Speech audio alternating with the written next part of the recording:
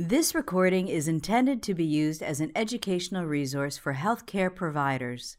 It is in no way a substitute for the independent decision-making and judgment of a qualified healthcare professional. It should not be used to make a diagnosis or to overrule the advice of a qualified healthcare provider, nor should it be used to provide advice for emergency medical treatment. Pediatric Primary Palliative Care by Dr. Richard Goldstein. Introduction. So I'd like to talk to you today about pediatric primary palliative care.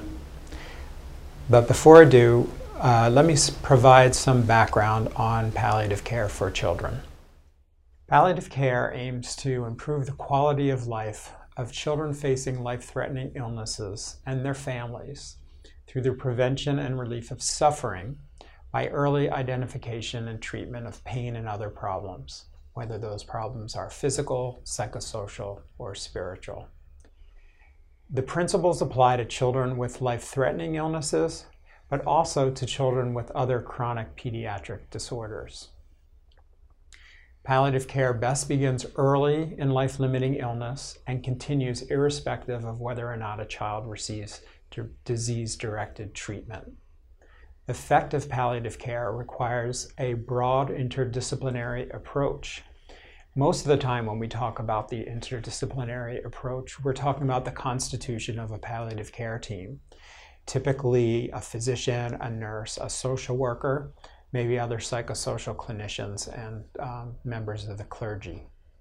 However, in our conversation today, I want to talk about a broader sense of an interdisciplinary approach, which will become clearer later. People imagine, when we're talking about palliative care, that the patient is a young child who's dying from cancer. But in fact, there are 4 kinds of conditions that are appropriate for pediatric palliative care. The first, including children with advanced cancer, would be conditions for which curative treatment is possible but may fail. This category can also expand to include things like children with complex cardiac disease. Another group would be children with conditions requiring intensive long-term treatment aimed at maintaining the quality of life. By that I mean children with cystic fibrosis, severe immunodeficiencies, muscular dystrophy, for example. Another group are children with progressive conditions in which treatment is exclusively palliative after diagnosis. That would include children with progressive metabolic disorders, severe chromosomal disorders, severe osteogenesis imperfecta, to name a few. And the final group would be children with conditions involving severe non-progressive disability, which can cause extreme vulnerability to health complications. And by that I mean a child who has severe cerebral palsy with recurrent infection or difficult to control symptoms, a child with severe neurologic sequelae of a bad episode of infectious disease, or children who've suffered anoxic or hypoxic brain injuries. And in fact, when we study children who are in the pediatric palliative care programs that exist, we find that they are of many different ages, that cancer is not the leading diagnosis, but genetic or congenital disorders is the leading category of diagnoses, followed by neuromuscular disorders, that these children receive care and live in many different settings, whether it's the home, hospital ward, intensive care unit, hospices, or clinics. They're on a lot of medicine. The mean number of medications is 9. 10% of them have a tracheostomy, and 60% have some sort of a feeding tube. All this is to underscore the importance of complex chronic conditions. But a secondary and important issue is that if you follow these children for a year after enrollment in pediatric palliative care, only 30% of these children had died, and 70% of them continue to live. And in fact, it's not really news to anyone that children with complex chronic conditions make up an increasing share of patients and patient care in children's hospitals. If we look at the number of patients, the lengths of stays, the cumulative charges, we find that children with complex chronic conditions increasingly are the leading subpopulation of patients in a children's hospital. Furthermore, the trend is that more and more of these children, whatever their age, are dying at home. And at the same time, more and more of them are living at home. And if you study these children, you find that only half spend more than 2 weeks of their last year hospitalized, and over 1/3 spend less than a week in hospital. So these are many children living in many settings who have many providers. And so it should not be a surprise that the American Academy of Pediatrics included in their statement on palliative care for children that minimum standards of pediatric palliative care must include a mechanism to ensure a seamless transition between settings, and I would add, between providers. Put another way, how can we assure that the needs of this growing population are best met, and are best met by those who can contribute to various aspects of their care? And so the question right now is whether there is a palliative care focused role for an oncologist wondering about limited options, but who feels the family is not there yet, for a pulmonologist who decides to tolerate a higher and critical baseline PCO2 in their patient with cystic fibrosis, for an ORL surgeon discussing tracheostomy for a significantly impaired fragile child with complex illness, for a hospitalist or an ICU physician noting recurring admissions for a child, and for a pediatric primary care pediatrician who's been there all along and who also cares for the siblings. Maybe these providers have unique and important contributions to make to the palliative care needs of these patients. Maybe their disease-directed care would be improved if offered with an understanding of the larger hopes and goals for the child. Take the primary care provider, for example. Role of primary care providers. Most primary care pediatricians would say that their role for children with complex chronic conditions is largely one of signing the orders for the VNA, taking care of insurance referrals, treating acute minor illnesses, often at the end of the day or on a weekend when the subspecialist can't, filling and prescribing emergency prescriptions and refills, and often they are kept unaware of developments and decisions during hospitalizations.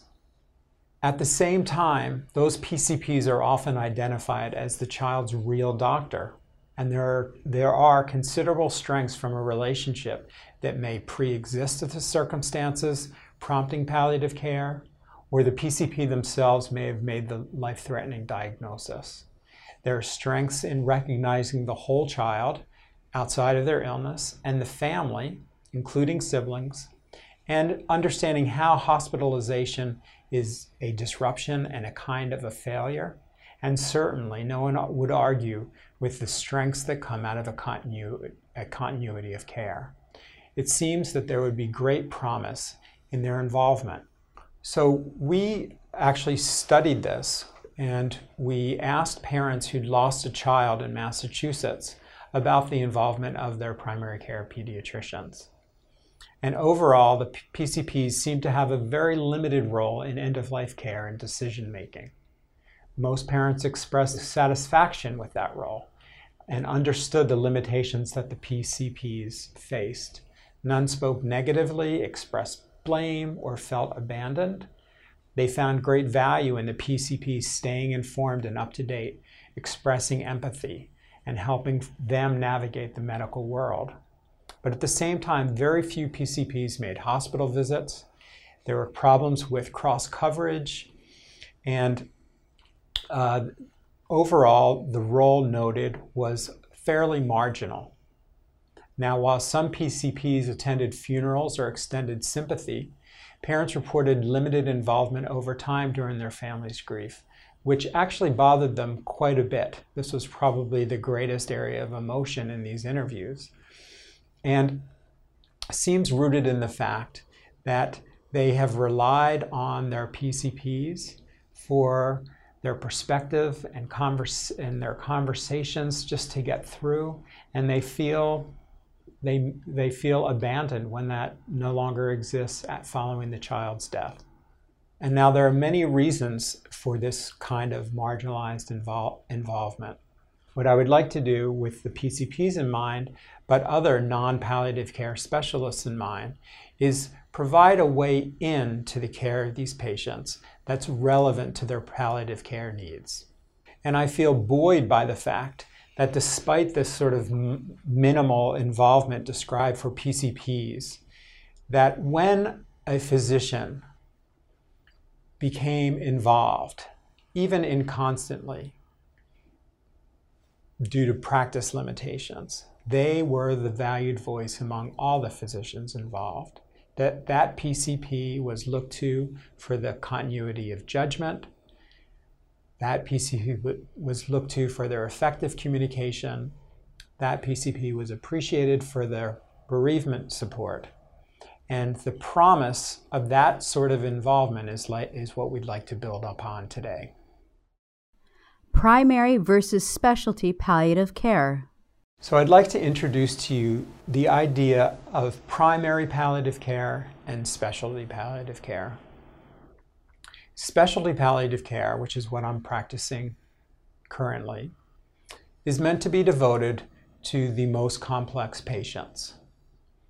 Among the things that a specialist in palliative care might devote themselves to would be the management of refractory or complex pain and complex symptoms, the management of more complex depression, anxiety, grief, and existential distress in the patient, assistance with conflict resolution regarding goals or treatments in very complicated and difficult cases, whether those conflicts are within families, between staff and families, among treatment teams, and assistance with cases of near futility. At the same time, I'd like to describe now a role that's much more accessible and much more closer to what people are doing already in areas outside of palliative care, and we'll call that primary palliative care. And in that role would be a feeling of confidence with basic management of pain and complex symptoms, a basic management of adjustment, behavior, and sibling issues related to the care of a child, and comfort with basic discussions about prognosis, about suffering, about goals of care, and about code status. Tools for primary palliative care. And so I'd like to devote the rest of this talk to 6 tools for primary palliative care. The first is using an awareness of prognosis. The second is understanding disclosure. The third is making the most of the benefits of concurrent care. The fourth is understanding the difference between getting the DNR and exploring goals of care. The fifth is knowing about advanced care planning tools. And the sixth is assuring that comfort care forms and most forms are in the home. Awareness of prognosis.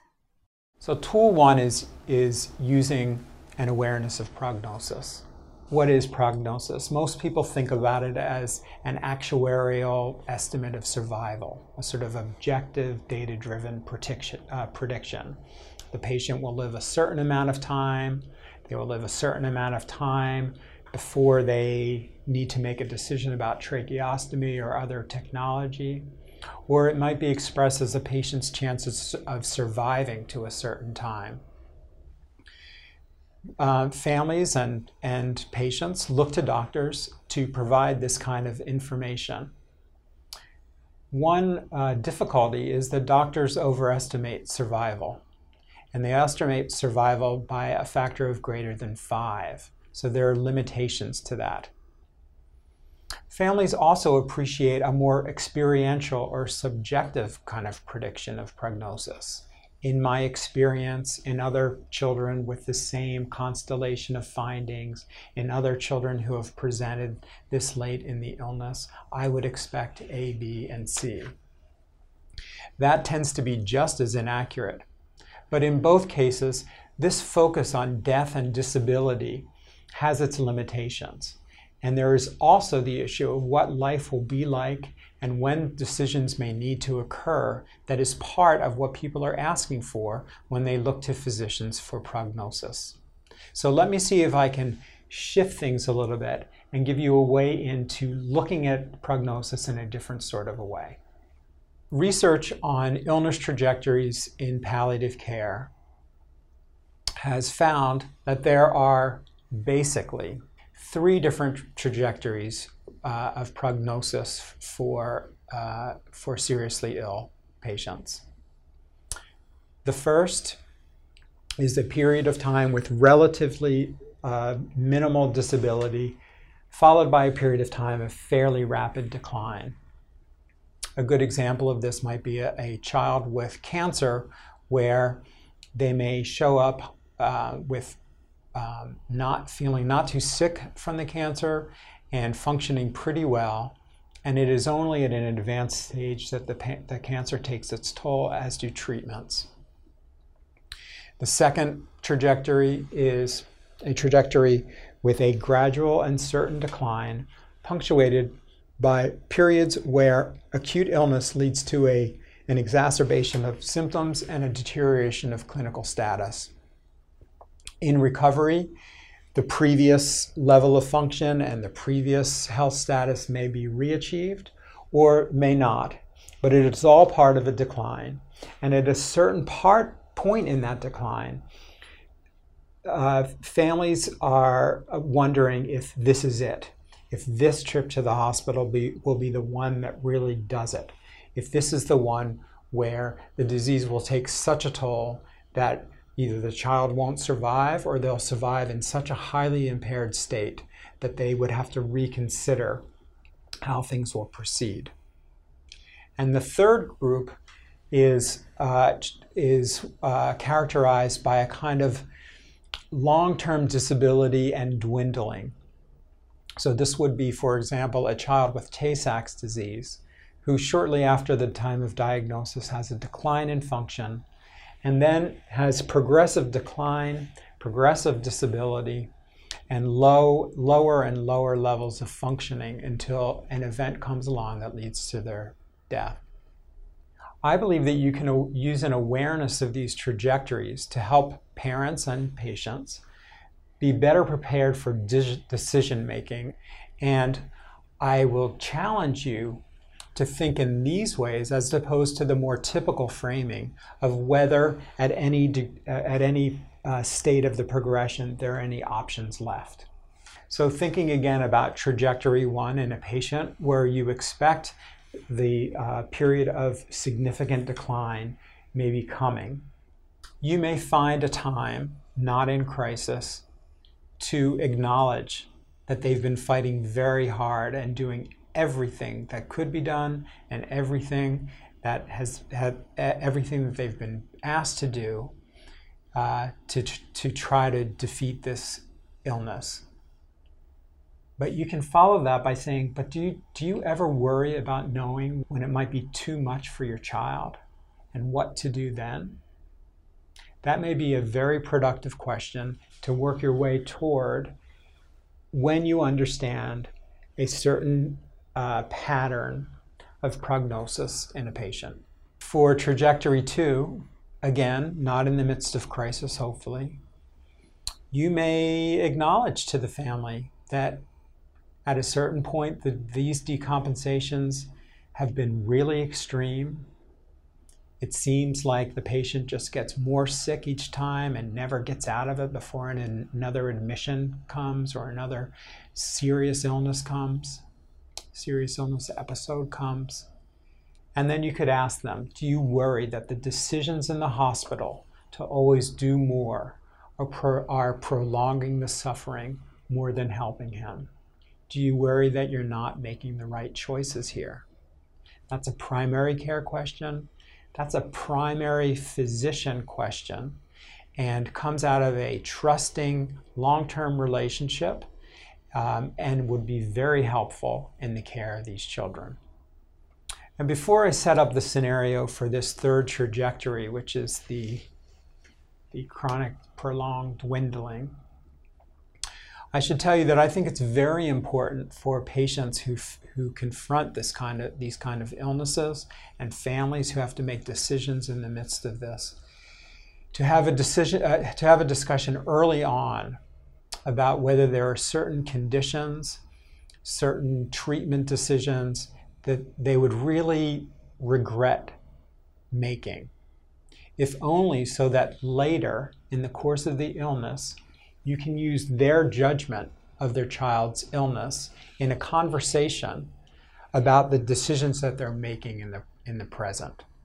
And you may say to them, when I think back to discussions we had early on about what your hopes were for her, I wonder how you think about them now. I wonder how you explain the difference between what you expected then and what you expected you'd be doing then with how things are playing out now. From a compassionate and understanding perspective, I think this is a very productive and helpful conversation to have. Having had that conversation, that is information that you can then bring back to medical teams and other settings and contribute to optimizing the care for these patients. Disclosure. Tool number 2, discussing disclosure. So parents often have the wish that the doctor will go into the room and explain to their child what's going to happen to them. And I understand that and I respect that. But I think about it as a sort of as analogous to the procedure rooms and the way we handled procedure rooms when I was first in training. And that was, there was a bias towards sending the parents out because it would be too difficult for them, and letting us take care of the child because we knew what we were doing, and things would really go along better then. And what in fact happened was that the parents were tortured being outside, and the child was tortured being inside and separated from his parents. And so in thinking about disclosure, the first point I want to emphasize is the importance of helping parents get to a place where they can discuss these things, discuss prognosis, discuss expectations, discuss what they're up against with their child. And the only way to help parents to do this is to talk with them about it. So there are some basic things to keep in mind when thinking about disclosure. The first is that initial disclosure to children usually does come from their parents, and that the parents need to deal with it first. And part of being a pediatrician is helping parents to deal with it first. People also worry about what their child might be understanding related to death, related to serious illness. And there are certain things that play out to be fairly important. The first is that by the age of 8 years, a child has a sense of personal mortality. They know that they themselves are going to die. They're not going to go to another place. They may talk as if they're going to go to another place and be with relatives that are departed, but they have a sense of personal mortality.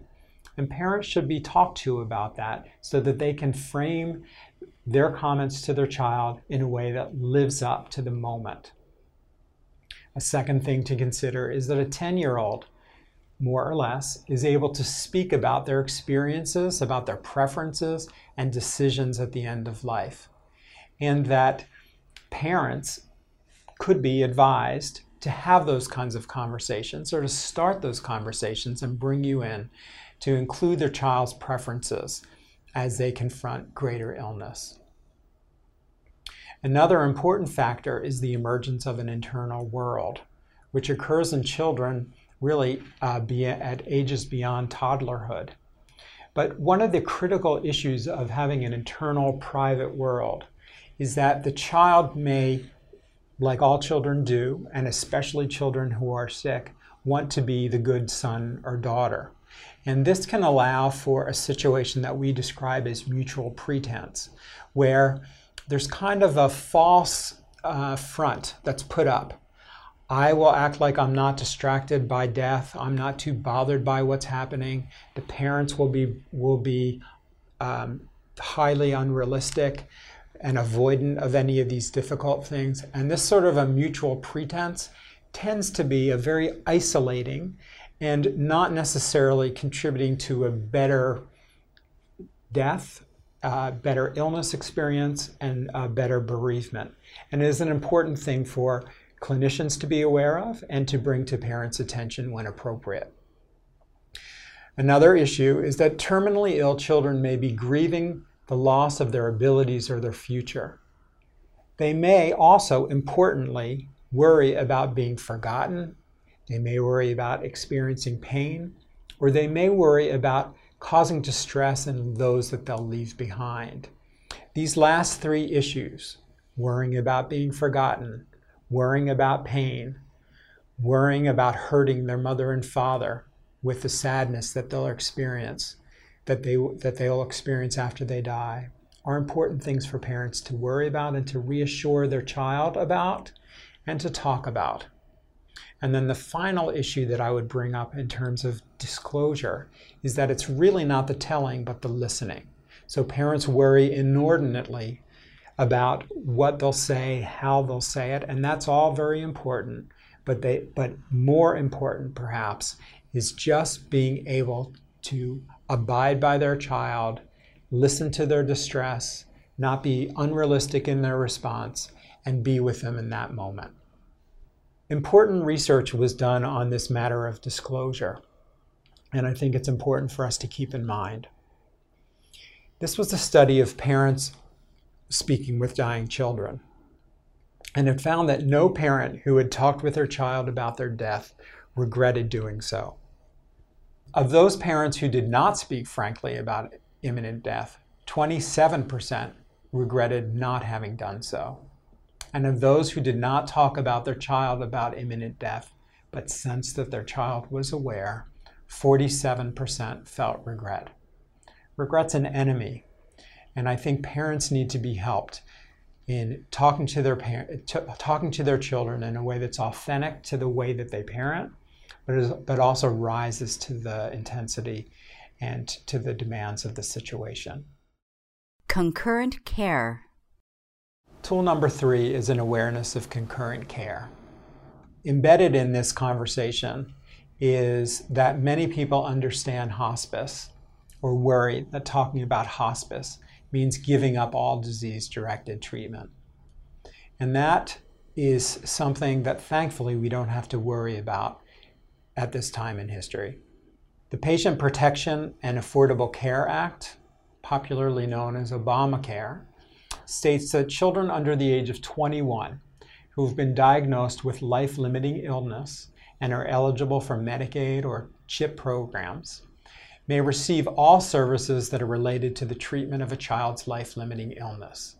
This allows these young people to have palliative and hospice care services while they're receiving other disease-modifying treatments. Now, to qualify for this, physicians must still certify that the child is within the last 6 months of life if the disease runs its normal course. But it does remove the either-or and the sense of having to forego any disease-directed treatment and still have the support in the home of hospice. Now, of course, we have to be careful when we bring up this topic of hospice because there are conversations that are hovering in the winds when we bring it up. Discussions about preserving nurses, preferences for location of death, the implications of technology and choices in favor or against technology, and preferences beyond the wish that the child will die peacefully at sleep and be discovered having already died. Those are things that you must be prepared for when talking about the involvement of hospice, even in a concurrent care situation. However, the importance of more support and greater responsiveness to symptoms in the home of seriously ill children, particularly those with life-limiting illness, cannot be overstated. And in Massachusetts, we are lucky enough to have a pediatric palliative care network for those children who do not necessarily have a 6-month prognosis. The Pediatric Palliative Care Network focuses on the unmet physical, emotional, social, and spiritual needs of children in Massachusetts with life-limiting illnesses. Services are provided at no cost to children 18 years old or younger who have a life-limiting illness without a documented 6-month or less survival. There are 10 licensed hospices throughout the state, all skilled in pediatric palliative care, that are part of this network. And the services include, but are not limited to, pain and symptom management, assessment and case management, spiritual care, social services and counseling for the patient and other family members, such as siblings, volunteer support, respite care, emergency services, and bereavement care for the family members in the event of death. Do not resuscitate versus goals of care. Tool number 4, not getting the DNR, but rather exploring the goals of care. Many people think the palliative care teams are expert in getting the DNR, and I think that really misses the point. What we try to do is sit down with families and understand the situation as they see it, and try to understand what their priorities are, try to understand how they're making their way, what the important supports are, what the deals are they have with the child, what the legacy of other family members might be, and how they're getting through. That is a different kind of a conversation, and I'd like to encourage you to move away from the DNR conversation and more towards that. What is the problem with the DNR conversation? Well, it's obviously the case that it's important to have clear orders and a clear idea of what needs to happen in the hospital during a period of decompensation. But the problems with DNR conversations is that they often occur late in the context of crisis, when parents and the child are not their best, and it is certainly not a time for thoughtfulness. They often occur without a context, with a focus just on the critical issues of the moment, ignoring often the big picture needed to make informed decisions. They focus on procedures, and not only is this menu approach of do you want this, do you want that, do you not want this, do you not want that, overwhelming to parents. But parents aren't experts on procedures. Parents are experts on values and priorities for their child. And that needs to be emphasized in our communication. And then the final issue with DNR conversations is that they are typically, or should I say often, framed as doing something, doing everything, versus doing nothing. And things just aren't so simple. So within the context of primary palliative care, is there an alternative? And one way to think our way into this is to understand that there might be a trigger to allow us in a non-crisis situation to have conversations. Now, obviously, conversations that take place too early may elicit more distress and lead to more decisions for aggressive care. And as I said before, physicians, we wait until we think the patient is ready, but it is often very late in the illness course because our prognostication is so poor. But what if you asked yourself, would I be surprised if this patient died in the next year? If the answer is no, that you would not be surprised, then maybe the patient is appropriate for what I'm going to call a checklist conversation and get to in a second. And by the way, a no response to this surprise question predicts 7 times greater odds of death in the next year versus a yes response. So what do I mean by a checklist conversation? Researchers at Dana-Farber and at the Brigham and Women's Hospital have begun to roll out a checklist project for patients with serious illness to be engaged in conversations in various settings, not necessarily specialized palliative care settings. And the checklist really focuses on 7 areas of conversation. So a pediatric checklist conversation may focus on prognostic understanding. What is your understanding of where your child is now with this illness? Information preferences. How much information do you want? And can your child handle about what is likely to be ahead with this illness? Goals. If your child's health situation worsens, what are your most important goals for your child and for your family? Fears and worries.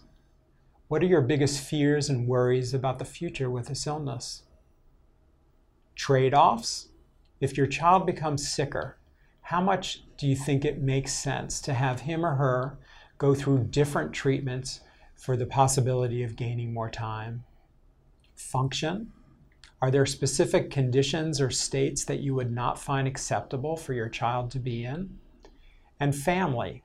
How much have you and your child talked about these issues? The opportunity of these kind of conversations, even if done in a fairly formulaic way, is that you make the most of your family's trust in you and in your involvement. There's great potential to strengthen the relationship, and you can provide valuable information coming from that relationship that's helpful in other settings. Advanced care planning tools. Tool number 5, advanced care planning tools. These are specific pamphlets that are more focused and geared to end of life, and are structured conversations to elicit patient preferences as they get closer to death. They are based on the 5 Wishes document. The 5 Wishes document was developed for geriatric patients and is legally binding in 42 states in this country. And those 5 wishes are the person I want to make decisions for me when I can't, the kind of medical treatment I want or don't want, how comfortable I want to be, how I want people to treat me, and what I want my loved ones to know. It is available in an adolescent version called Voicing My Choices, a planning guide for adolescents and young adults, and also a child-friendly version called My Wishes. I do want to bring attention to Voicing My Choices. Research on adolescents related to 5 Wishes found that adolescents had further concerns about how they would be remembered and how they wanted to be treated. And so Voicing My Choices is an expanded version of that with some of the language that is more appropriate to teens. These are all available from a website called agingwithdignity.org. Comfort care in most forms. And the final tool that I'd recommend is assuring that comfort care forms and most forms are in the home. Comfort care forms are basically a DNR form or an expression of limitations of desired limitations of treatment, fairly explicitly stated in the MOLST form, that parents can have in their home so that should the child become more ill in the home, treatment decisions do not fall to the default. And by default, I mean that when a family calls 911, in the absence of any other orders that are in the home, a child must be resuscitated. So comfort care forms and MOLST forms in the home support the parents' hard-made decisions. It gives them greater control and ability to involve EMT services not simply for resuscitation, but for comfort-directed measures. and are important for all children with guarded prognosis who are living in the community. The Massachusetts Comfort Care Form, which is in the process of being phased out, but has not been phased out currently, is essentially a documentation of a conversation around DNR between a physician and a family.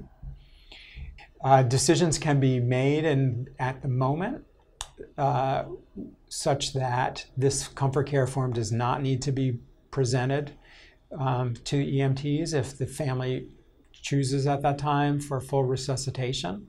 But it does give them peace of mind that, for instance, if the child, as is often the wish, goes peacefully during sleep, that the EMTs won't come in and try to resuscitate. These forms are available online from the state and are a tremendous comfort to the families, provided that the appropriate conversations have been had about them.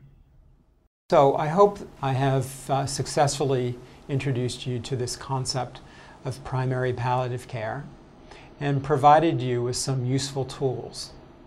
To review what those tools are, number one is using an awareness of prognosis. Number two is understanding disclosure. Number three is making the most of the benefits of concurrent care. Number four is emphasizing not getting the DNR, but rather exploring the goals of care. Number five is knowing about advanced care planning tools. And number six is assuring comfort care forms and most forms are in the homes. And finally, I hope that this concept of primary palliative care gives you a way in and a way to bring your strengths to work in an interdisciplinary fashion towards assuring the best care for our sickest patients. This recording is a production of Open Pediatrics, a free and open access resource for pediatric clinicians worldwide. For more pediatric care materials or to join our global community, please visit our website at openpediatrics.org.